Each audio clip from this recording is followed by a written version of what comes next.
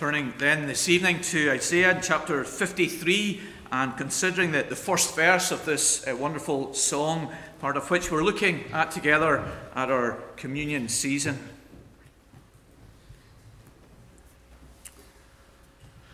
Who's Who is a reference book or publication that is well known to us. It's into its 175th edition this year. Published originally in hardback, and many of you have probably received this and read this, what's from 1999 been published online. It lists and gives information about people around the world who are influential on British life. That's Who's Who UK.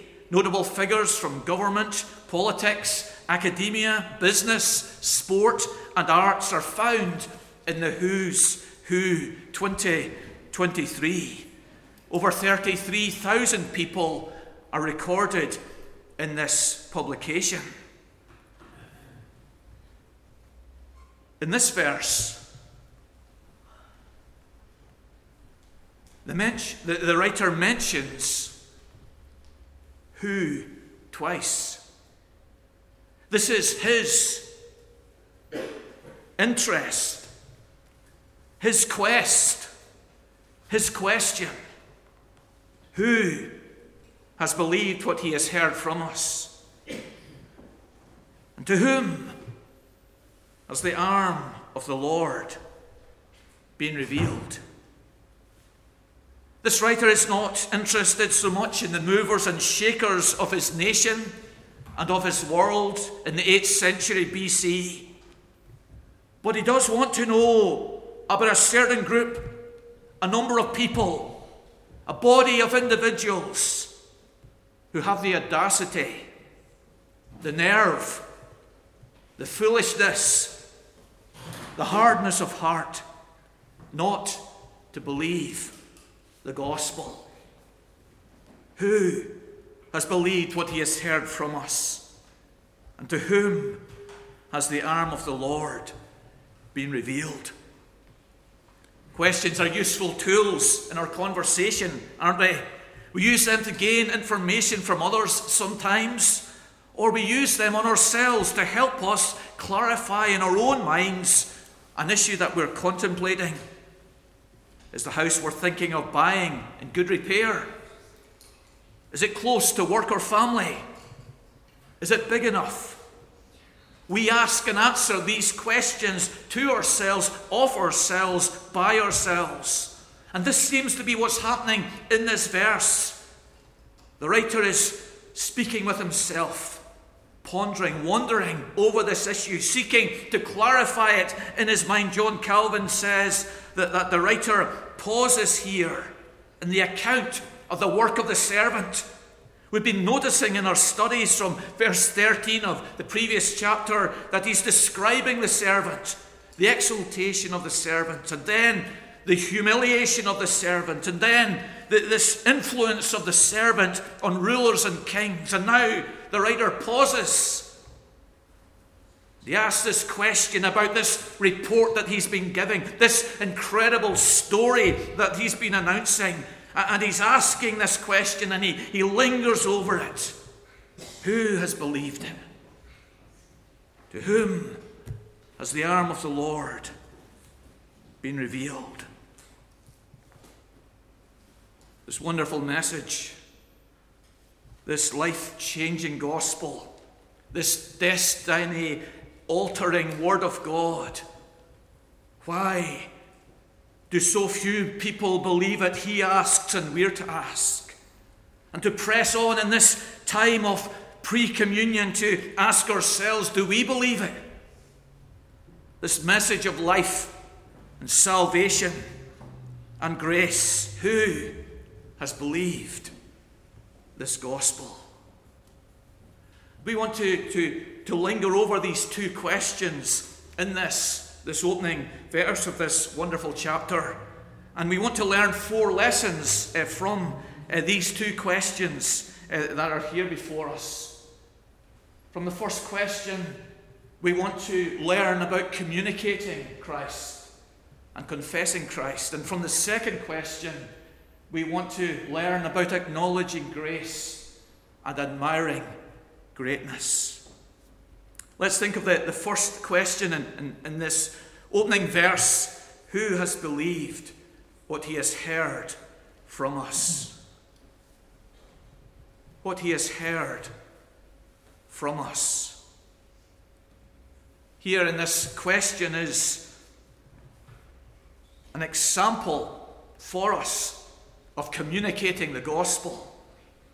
That just as this prophet asserts what he has heard from us, that there has been this communication of this report, of this message, of this gospel about the servant. Here, the prophet and his action is an example for us to communicate, to share, to witness about Christ to others.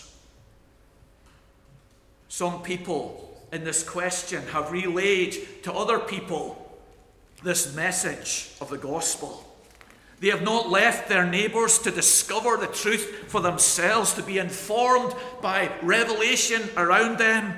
They have not given them a booklet, but they have verbally shared the gospel, what he has heard from us.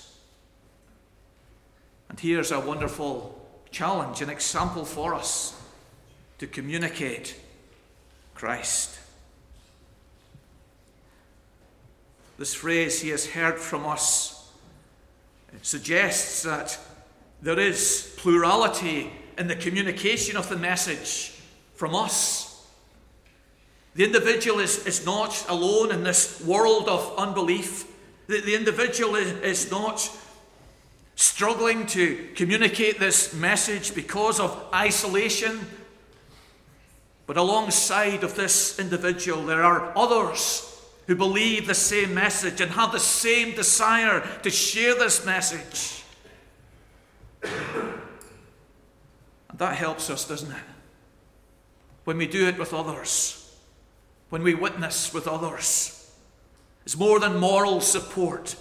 There is this higher level of encouragement and motivation and like-mindedness to communicate the message of Christ. And so Jesus sent out the disciples in twos.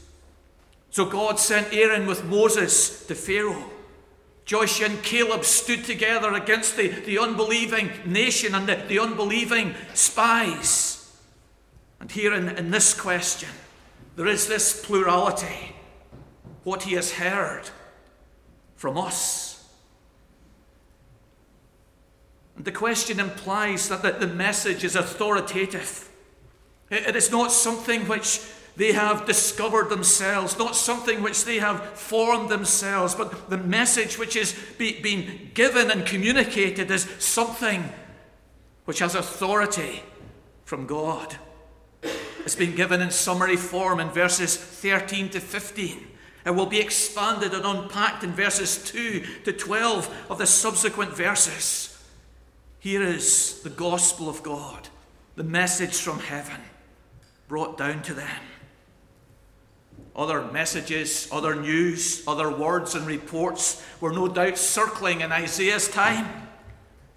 Economic reports from the Chancellor in Jerusalem was no doubt out there as well about foreign trade, market values, the price of olives or of sheep, and it would be of interest to the peoples of his time. War reports from the War Office about how Babylon was acting and how Media Persia was rising up would also be there. There were many voices, there were many news items, but the prophet is interested in this. What about the message that they have heard from us, the prophets of God, the inspired, authoritative teachers on earth? What is their response? How have they reacted? This prophet believes this message himself. He is not speaking something which is external to him, something which he is indifferent about, something which he wants others to believe, that though he himself is not persuaded of it. Here is someone with conviction and persuasion, And this is what's paining him and interesting him in asking this question: who has believed what he has heard from us? The COVID inquiry is revealing the inconsistency between what some government ministers were demanding of the public and what they were acting on themselves. There seems to be different standards for us and for them. But this prophet is different. The message that he's concerned about the response to is a message which he's persuaded of himself. And he desires an answer to this important question: who has believed what he has heard from us? William Carey, a shoemaker, then a teacher before he became a missionary in India, was converted in a wonderful way. His boss in the shoemaker factory was opposed to the gospel very vocally and visibly. But William Carey's colleague in the factory was also a Christian, and the both of them witnessed to their boss. It would have been hard for Carey to do it on his own. He would have been pushed back. He would have been humiliated. He would have become despondent. But with his colleague John, they both witnessed to their boss. And they did this for months despite the pushbacks and the oppression and the seeming indifference of their boss. And by God's grace, that boss came to Christ. At this point is emphasized in our question: what he has heard from us, from the church, from a plurality of believers, from those who stand together for the gospel. In our time, like Isaiah's time, there are reports about so many things which grip the attention of people. Reports about climate change, reports about interest rate predictions, reports about inflation, reports about Bitcoin. But the question we're to have is, what is the response to the message of the gospel? Who has believed what he has heard from us? And that question should be reflected on ourselves, on our interest, on our devotion to the gospel.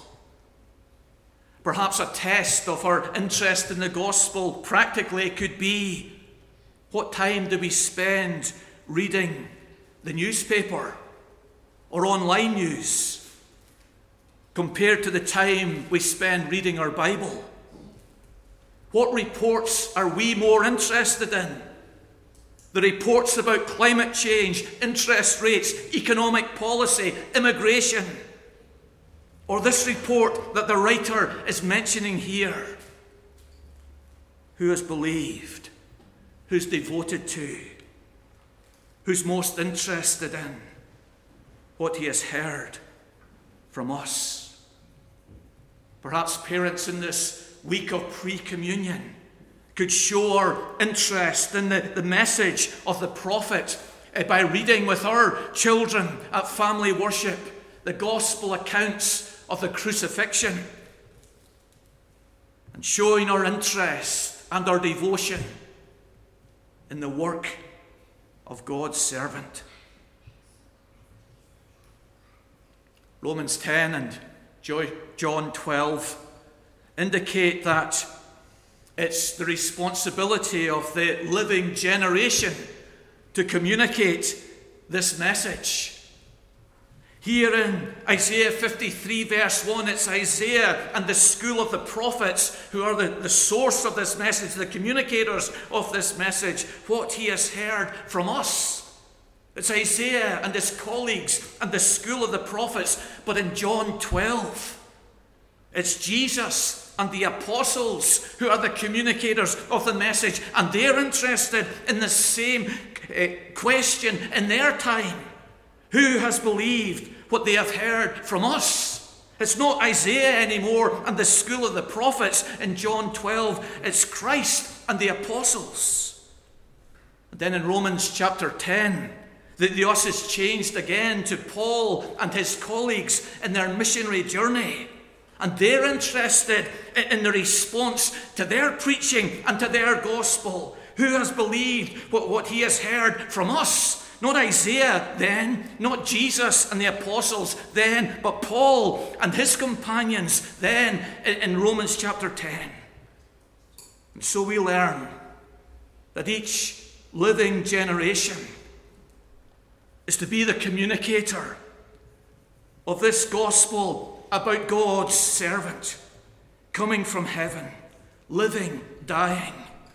Isaiah in his day communicated Jesus, in his day communicated Paul, in his day communicated John Welsh, in his day communicated Carey, in his day communicated, but this is our time.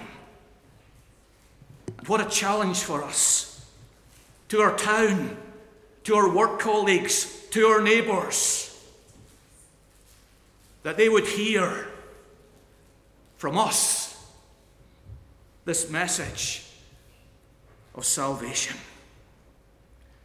So the first lesson then for us in this communion time is, let us communicate Christ, what he has heard from us. But secondly, the second lesson is in the first part of the question, isn't it? Who has believed? And this is about the response, the proper response to the gospel, to the message. It's believing it. And that's the burden of the prophet here and of the question. Who has believed what he has heard from us? But the implied answer in this question is not many. It's a kind of rhetorical question. The prophet knows the answer. This is why he's asking the question. It's more a lament than a question. E.J. Young comments that this is more an exclamation than a question.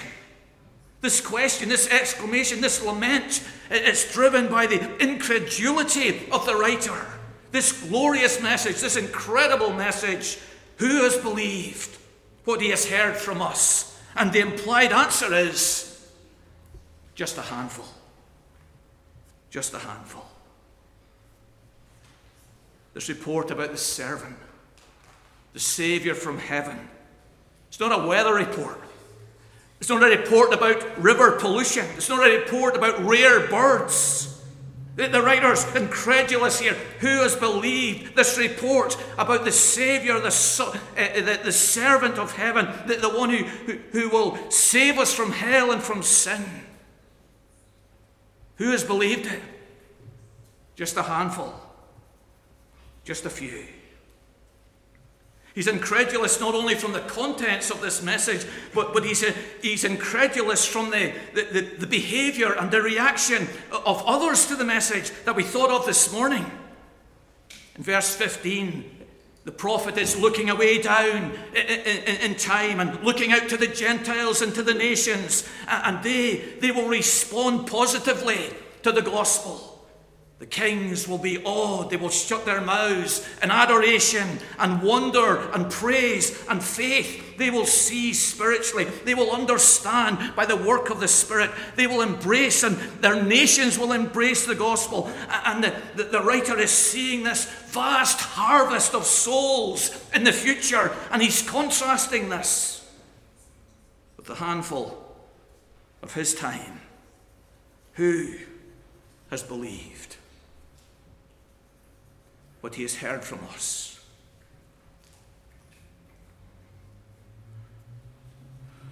Proper response is to believe, because this report demands a response.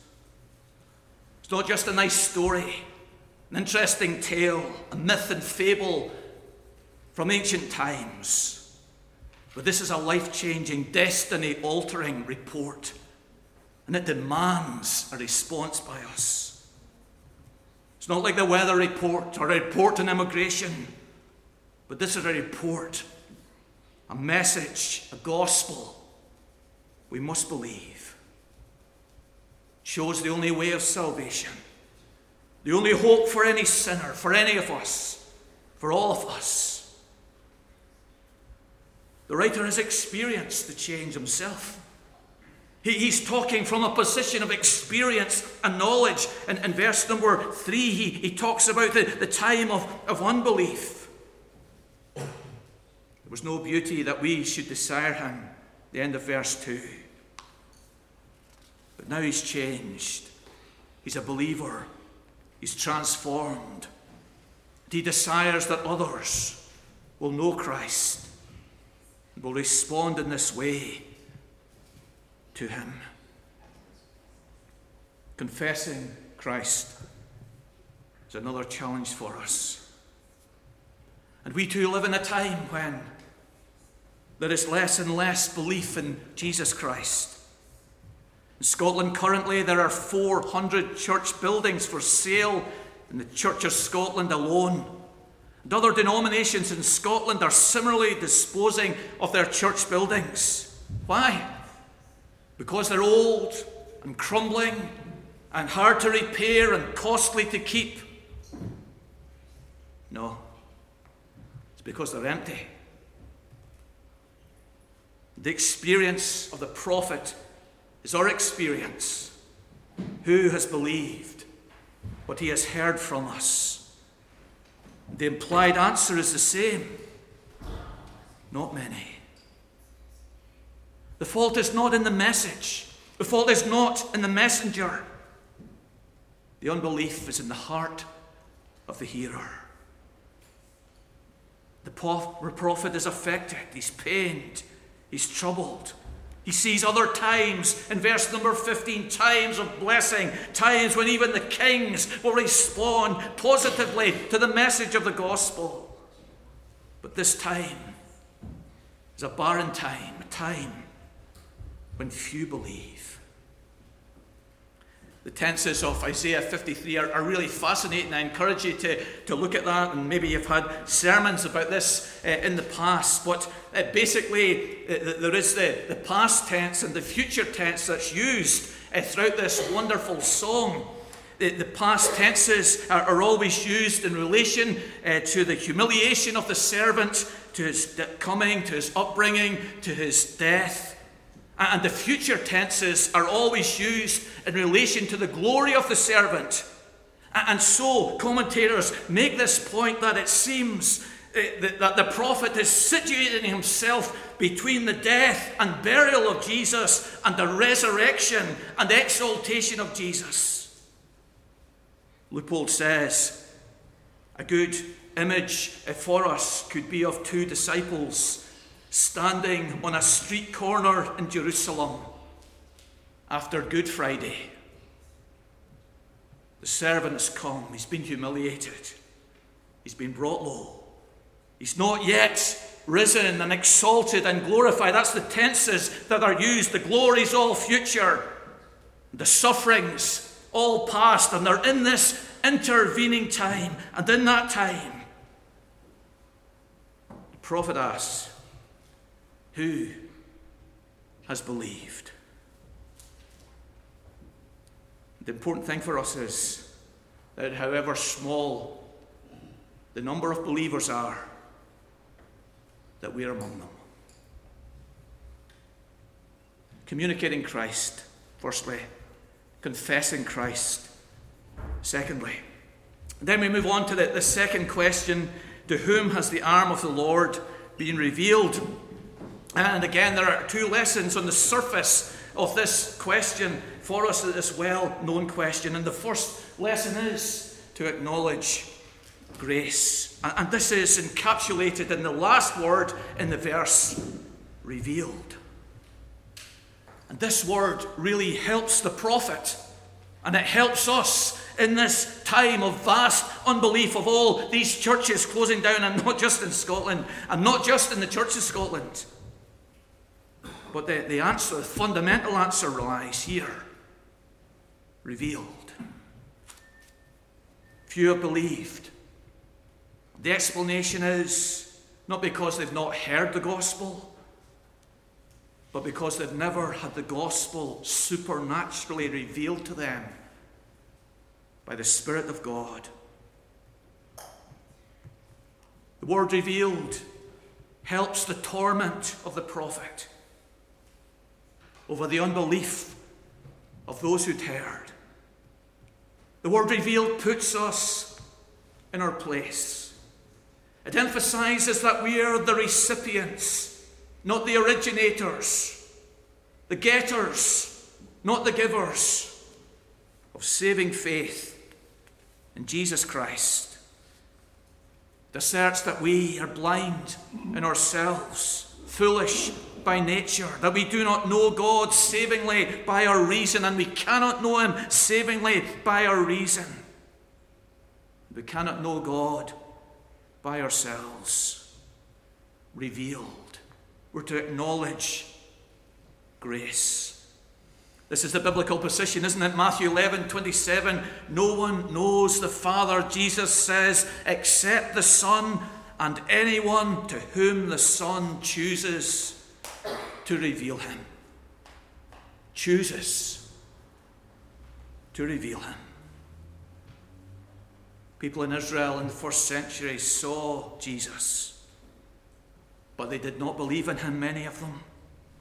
The nation even saw him crucified, dying for the sin of the world.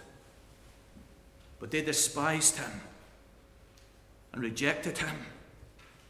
This word is emphasizing the need for the work of the Spirit of God to reveal Jesus in the life of our covenant young people, in the life of the people around us, in our church building here, in the life of those in our family who are unbelievers, in the life of those in our workplace who are unconverted. And our prayer is, and our longing is, and should be ever increasingly, that God will reveal to them the grace of Christ. John Mackay comments, there is need for further divine action through the Holy Spirit before the full impact of the atoning work of the servant is appreciated and accepted. This word revealed, it's used in Scripture and in our society sparingly, isn't it?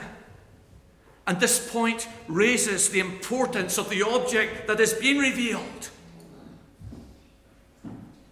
We don't take your lunch, do you, boys and girls, into the school canteen and set your lunchbox on the table, blow a trumpet and reveal what's on your sandwiches or what treats you have in your lunchbox. You don't have a big revelation of what you've got for your lunch that day.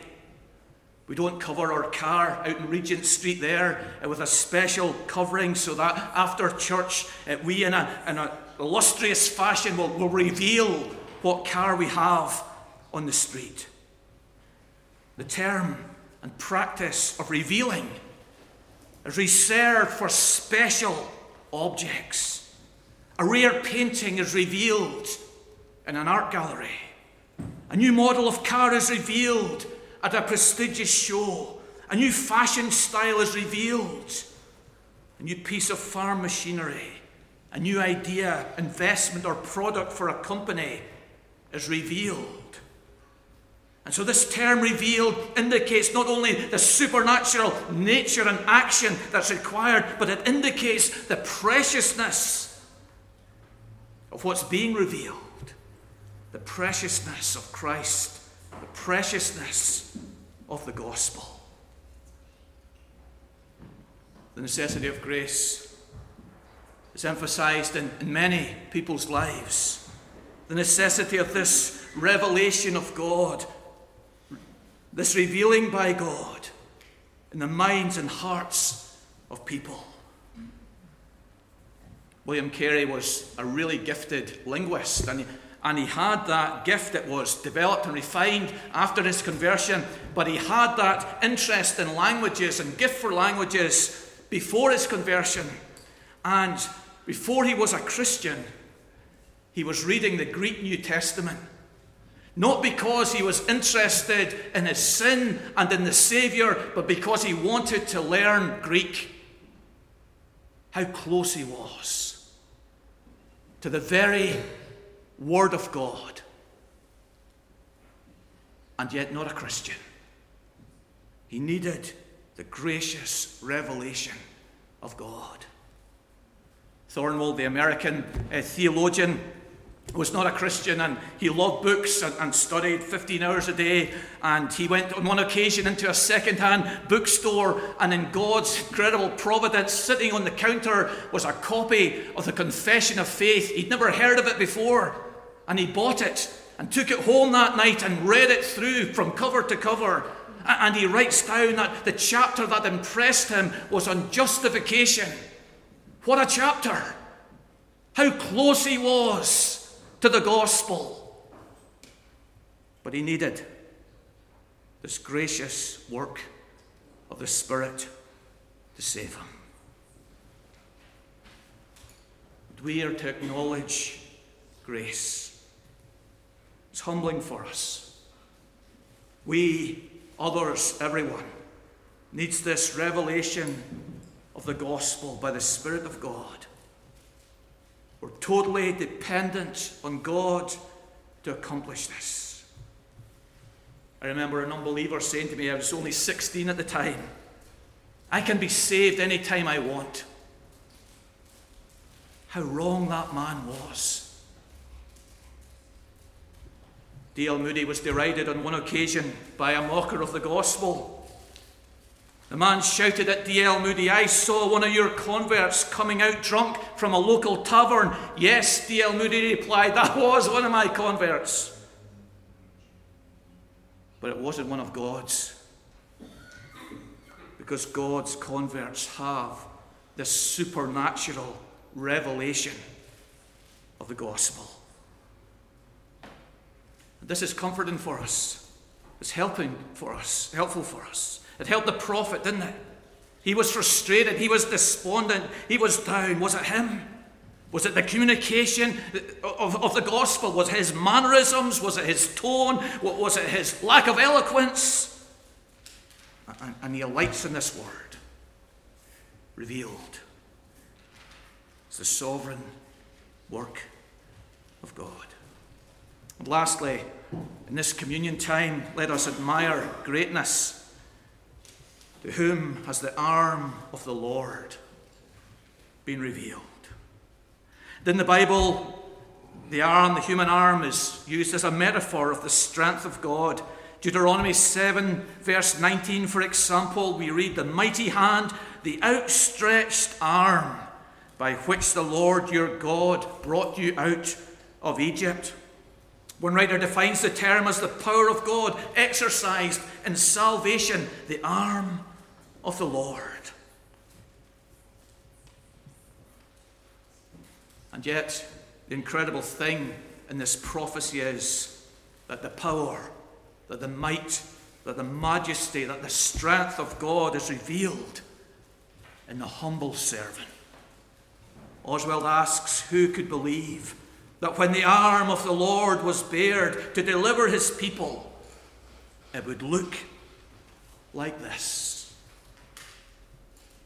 This verse is a climax of references in Isaiah, and you can look at these with a concordance later on. Chapter 40, 48, 51, 52, 52, 52 mention the arm of the Lord, the power of God, the might of God. And now that arm of the Lord is in personalized form in Jesus Christ. The very power of God doing God's work. And commentators draw this an interesting comparison to exalt this point and to enrich this point by comparing this term, the arm of the Lord, with the doctrine of the finger of God in the Bible. And there's some key moments and events where we read of the finger of God. We read of it in Psalm 8 that we sung this morning, the work of the heavens, the work of your fingers. There's creation and its vastness and glory and extensiveness. The writer says, so powerful is God that it was done by his finger. Exodus 34, we read about God with his finger writing on tables of stone the 10 Commandments. Daniel 5, we have the finger of God in the wall, writing the judgment for the king and for all unbelievers, weighed in the balances and found wanting. There's the finger of God in creation, The finger of God in giving the law, the finger of God in announcing judgment. But in contrast to this, the commentators say, here is the arm of the Lord. The arm of the Lord, the might of God, the power of God, the strength of God. And what's it doing here? It's securing our salvation. The finger of God for creation, the finger of God for the law, the finger of God for judgment, but the arm of the Lord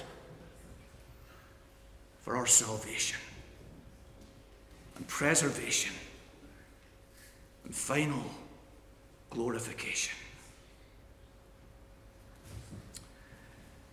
If you watched Outback Restorers, a recent one showed a 1950s BMW Bavarian that these mechanical engineers and experts sourced in Arizona. What a beat-up BM it was. Rusted, dented, punctured, windowless, scrapped. And they took it back to their garage. They inserted a key. And the incredible moment was when they turned the key. The engine of this beat-up, scrapped Bavarian BMW burst into life. Here's the servant, and he's weak, and despised, and rejected, and ignored, and there's many who won't believe in him. But he's the arm of the Lord. The might and power of God is within him. And he is our Saviour, who will save us, who will keep us, who will bring us to heaven, who can save all our covenant children and keep all our covenant children and can store the backsliders that we know of and the unregenerate of our town. Here he is, the mighty, unstoppable arm of the Lord. Who, the writer asks, he's down, he's lamenting. Day of small things. And sometimes we're there, our focus is on the wrong things. And the prophet saw the unbelief and the unbelievers and the handful of faithful. And we can see them too. And the poor attendances in St. Mark's, built in 1817 up the road, in Regent Street Presbyterian, built in 1835, and our own congregation, built in 1854. But that's not all he saw. And it's not all we're to see. He and we are also to see the arm of the Lord.